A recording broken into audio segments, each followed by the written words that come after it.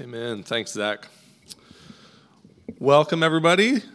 My name is John. I'm one of the pastors here at Restoration. It's great to be with you all. As you've heard already this morning, this will be our last Sunday like this. We're going to 2 services, which is exciting as we see more and more people here in the morning. Again, next Sunday, it's going to be even more because it's going to be 2 services.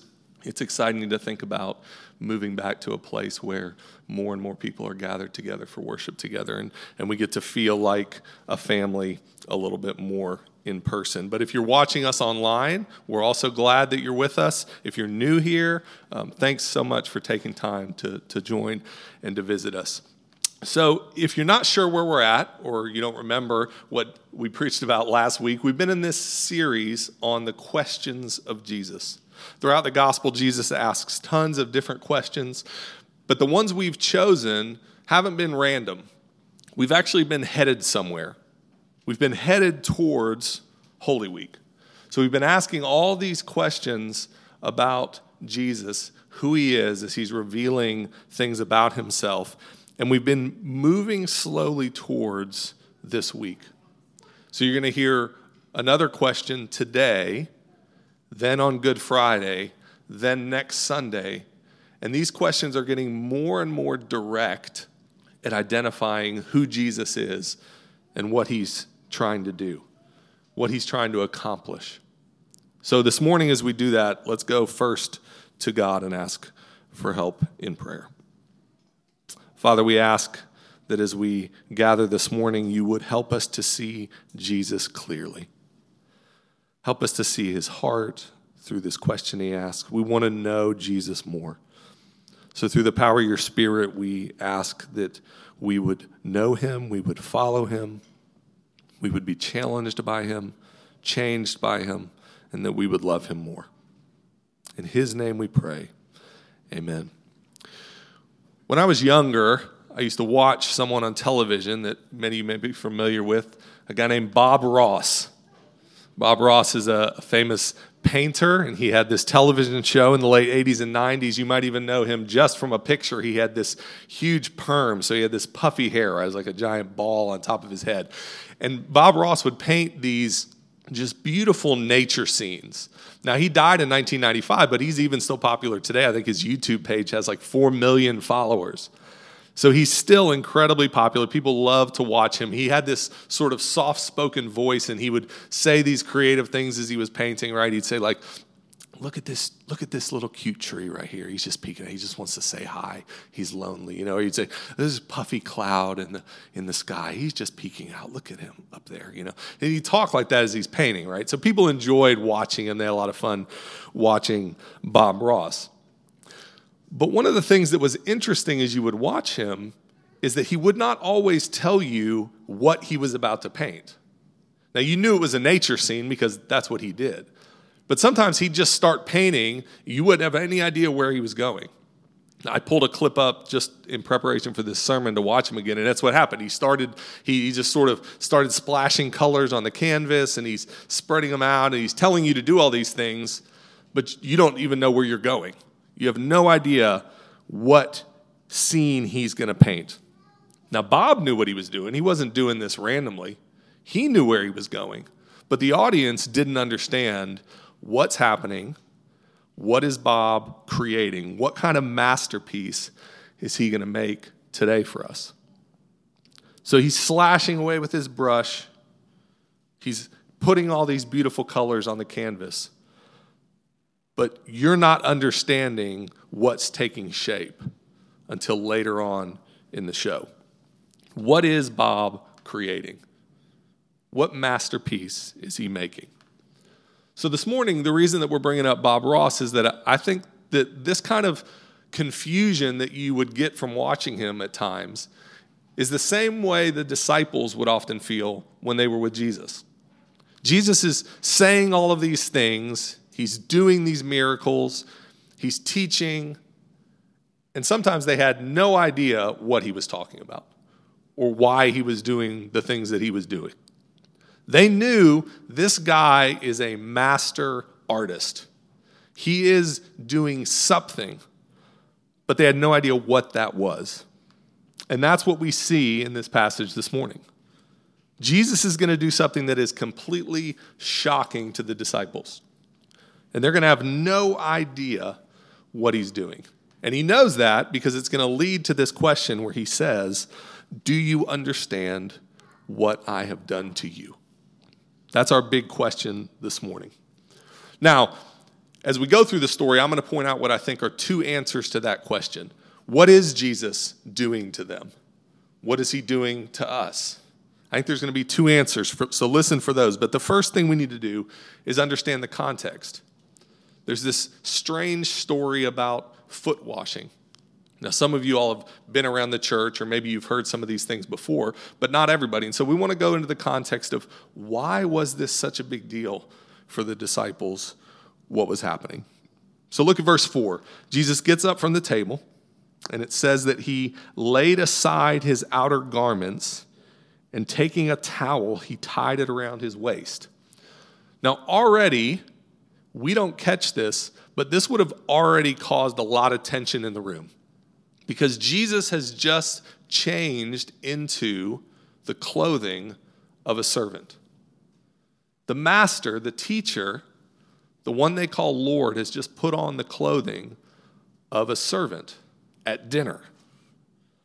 Now, you can imagine the tension growing in the room as the disciples who were just eating supper with Jesus see him get up and change clothes into this outfit that even Jew or Gentile in that culture would have looked down on because of what it implied about the role of the person wearing it. But then it gets even wilder. Look at verse 5.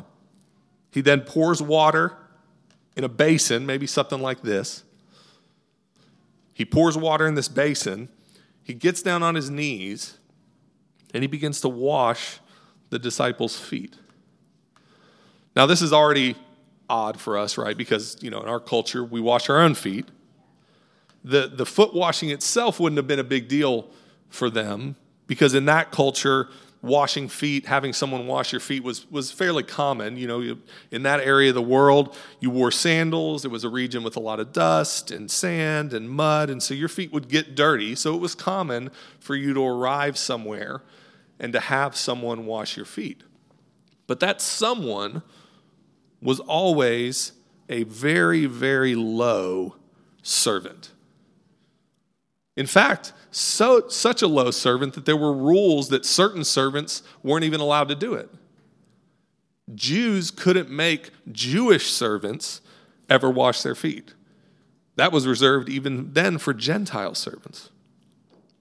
So in this moment, there is something really, really significant happening here. The disciples are really struggling to understand in this moment, what is Jesus doing? Their teacher, their master, the one they've recognized as the chosen Messiah, the Lord of the Jews, is dressed as a servant, doing this task that even the lowest Jewish servant would never be forced to do.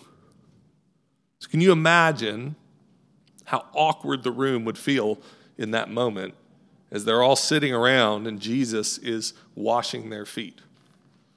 Now, if you've ever been in a socially awkward situation, you know that people respond in some different ways, right? Most people sort of stay quiet and just sort of kind of look at each other like, I don't really know what to do right now. I don't know what's happening right now. Okay, but the average person doesn't really speak up. But there are some people who like to speak up in awkward situations.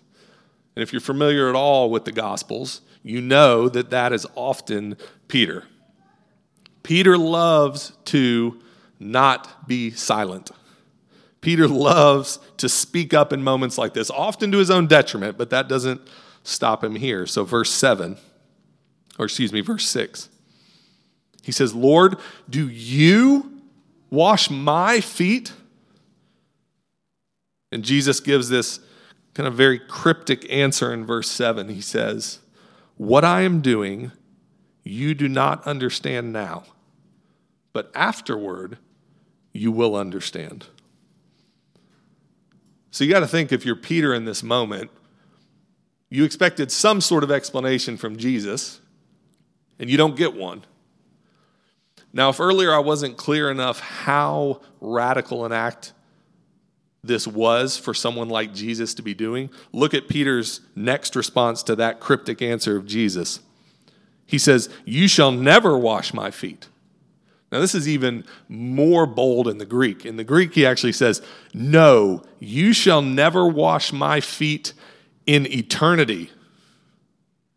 Okay, Peter is radically bothered by what is happening. He does not understand why Jesus would ever do this. This is unbelievable for him.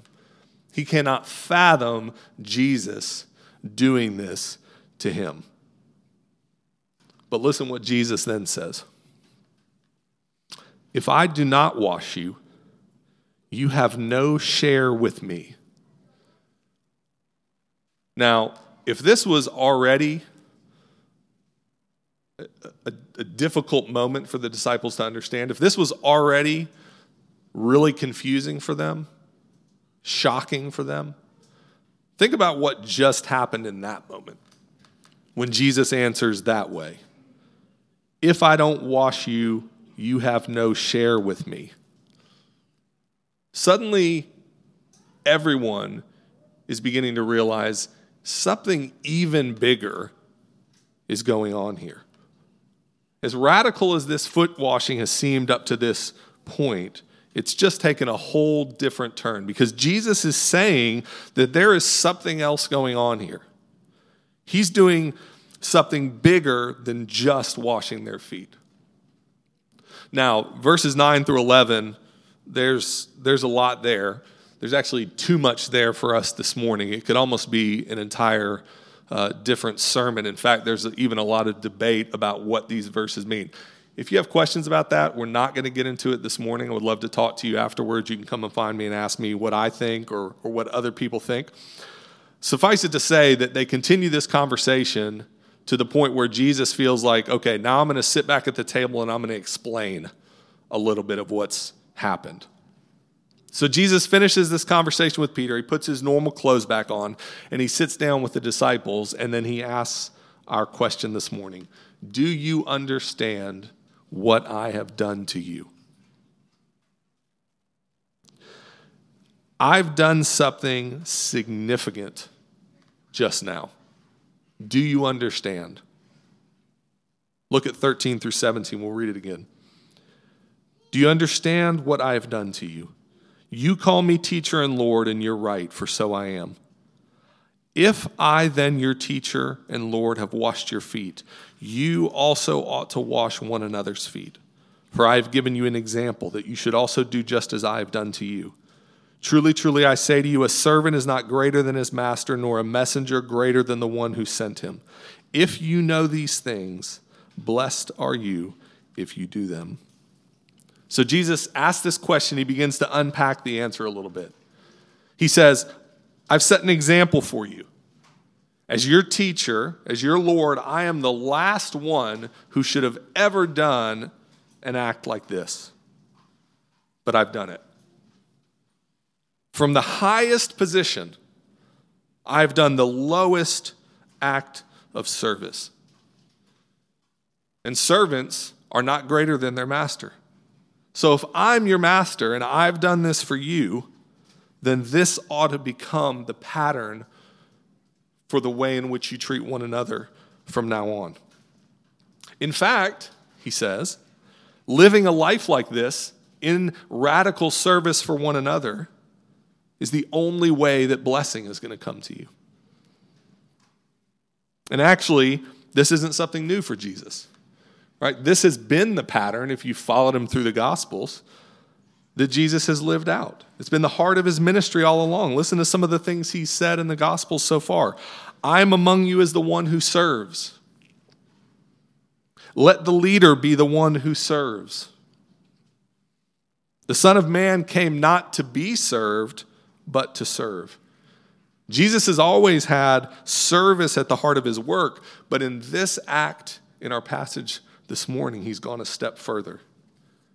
Because we've seen that Jesus isn't simply doing an act of service for them, he is doing something to them. He is making them into a certain kind of people. He's established a pattern for them to follow so that they would look a certain way. And they're just beginning to see that Jesus might be creating something different than what they thought. They're beginning to see that they are what Jesus is interested in creating. They are the painting that Jesus is slowly unveiling, that's beginning to take form. And our first point this morning is that what Jesus is creating is a people of service. Not just a people who do service, a people of service. Jesus wants them to understand that he isn't just serving them in this radical way. He is transforming them. He is changing them into a people of service. Which means that all of us who are here this morning and call ourselves followers of Jesus are also being made into people of service. If you're here this morning and you call yourself a follower of Jesus, you are claiming to have a share in him. And like he told Peter, there is no share in me if I don't wash you, if I don't have my way with you, if you don't open yourself up to this new creation work that I'm doing. Jesus wants to do something to you. He wants to change you. Does that scare you at all? Does it scare you that Jesus actually wants you to be different? That from the inside out, he has a desire to change you? Well, if you're like me, it's hard enough to follow Jesus when he just wants to change the things that I don't like about myself or the things that I know are wrong with me. But if this passage is true, then there's more than that. He also wants me to lay aside some things that I might not be so comfortable laying aside. Because he laid aside the highest privilege, the highest position, to take on the lowest position, the lowest disadvantage. Am I willing to be made into a person like that? Ask yourself this morning, where do I struggle with that? Are there acts of service that I shy away from? Are there people that I struggle to serve? Remember in our passage, Jesus washed the feet of the disciples, and that included Judas, who was going to betray him. However you struggle with that call to service this morning, what Jesus is calling us to do is look away from ourselves and at the world. The challenge of Jesus is to lay down our positions, lay down our privileges, lay down our very lives in service to God and the world that he came to save. But that's a pretty intimidating challenge, because you and I are not Jesus. Jesus seems to have some sort of superpower of service if you read the Gospels. Every place we turn, he's serving in these just incredible ways. But my heart isn't like that. I find excuses not to serve. There are people I don't want to serve. My heart constantly pushes back against laying aside myself for the sake of other people. So I read all this and I understand that Jesus wants me to be a person of service. But I feel like I have a deeper problem than just needing a great example to inspire me. Well, the bad news is I do. I do have a greater problem than that. I have a heart problem. I have a problem with the very nature of who I am, because I've been broken by sin. And so have you. So service is not the natural response of my heart. But there's also good news. And that's that Jesus doesn't just offer an example to make us people of service. Look back at verse 1.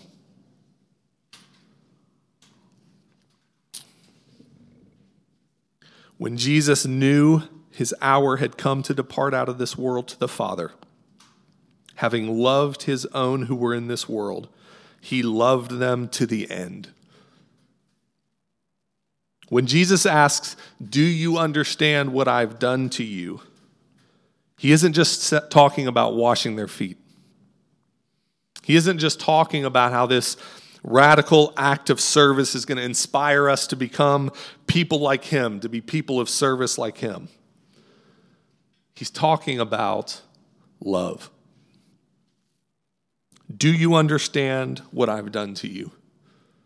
I have loved you to the end. Remember, he told Peter earlier, what I'm doing, you do not understand now, but afterward you will understand. He doesn't mean in a few minutes when I explain it to you. He means after the cross. When Jesus knew his hour had come to depart, he loved them to the end. Jesus knows what's coming for him next. This radical act of service, the great master, the great teacher and Lord washing the feet of his own disciples, is nothing compared to the act of service that's about to happen, where the great God of the universe will die a cursed death for people who reject him. When Jesus washes the disciples' feet, it is under the shadow of the cross.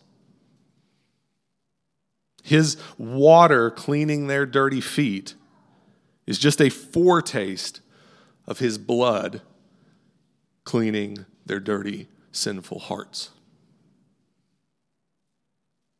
That's what Jesus understands that the disciples don't see yet. That at the cross is where radical service and radical love are going to meet. Jesus' heart is one of service and love because he is both the most loved and most loving person in the universe. Verse 4 says, knowing that the Father had given all things into his hand and that he had come from God and was going back to God, Jesus rose up and washed the disciples' feet. You see, Jesus had absolute, ultimate confidence and security in his Father's love for him. And that overwhelming love from the Father to Jesus overflows into radical love for others. That is the force behind Jesus' radical service. And that has to be the force for us as well. Back to Bob Ross. Bob Ross loved to paint. And he loved to share his love of painting with people and invite them into his world of painting. He used to say that he loved to get people addicted to painting.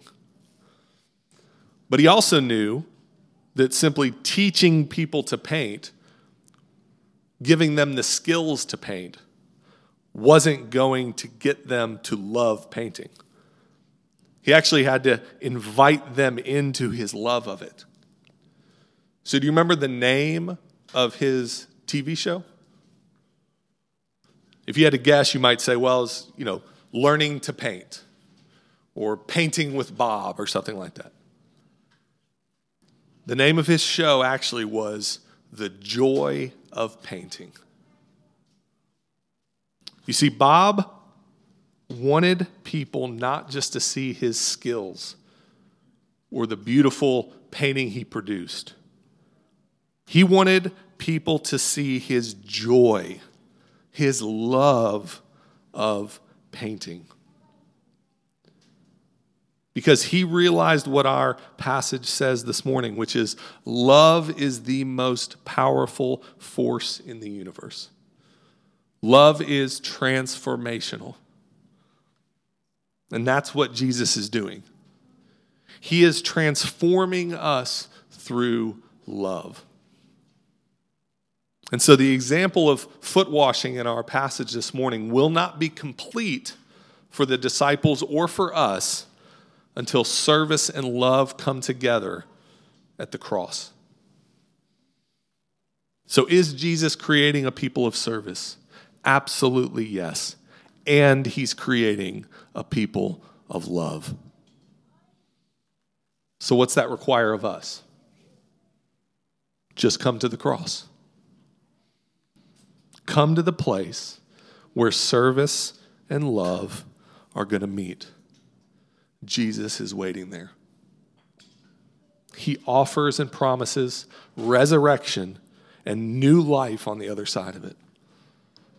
Jesus is inviting each of us into the love and service of the cross so that we might become people of love and service. There is no other way to be transformed except at the cross. There's no other way to be changed except by the person who performed the greatest act of love and service, Jesus. That's where we're going this Holy Week. Next Friday, next Sunday, come and hear about the cross. Come and hear about the new life and the transformation that Jesus offers. Let's pray. Father, this morning we've heard about this incredible act of service that was countercultural and was shocking and was, all of these amazing things just in its context. But we've also, I think, seen how there was something bigger going on. That the heart of love that your Son has for us was shining through in this act. And that he's inviting us into that kind of life. A life of love and service. Father, we ask that we would be people like that, but not because we try harder to be, but because we've been transformed at the cross. And so in Jesus' name we ask this morning, amen.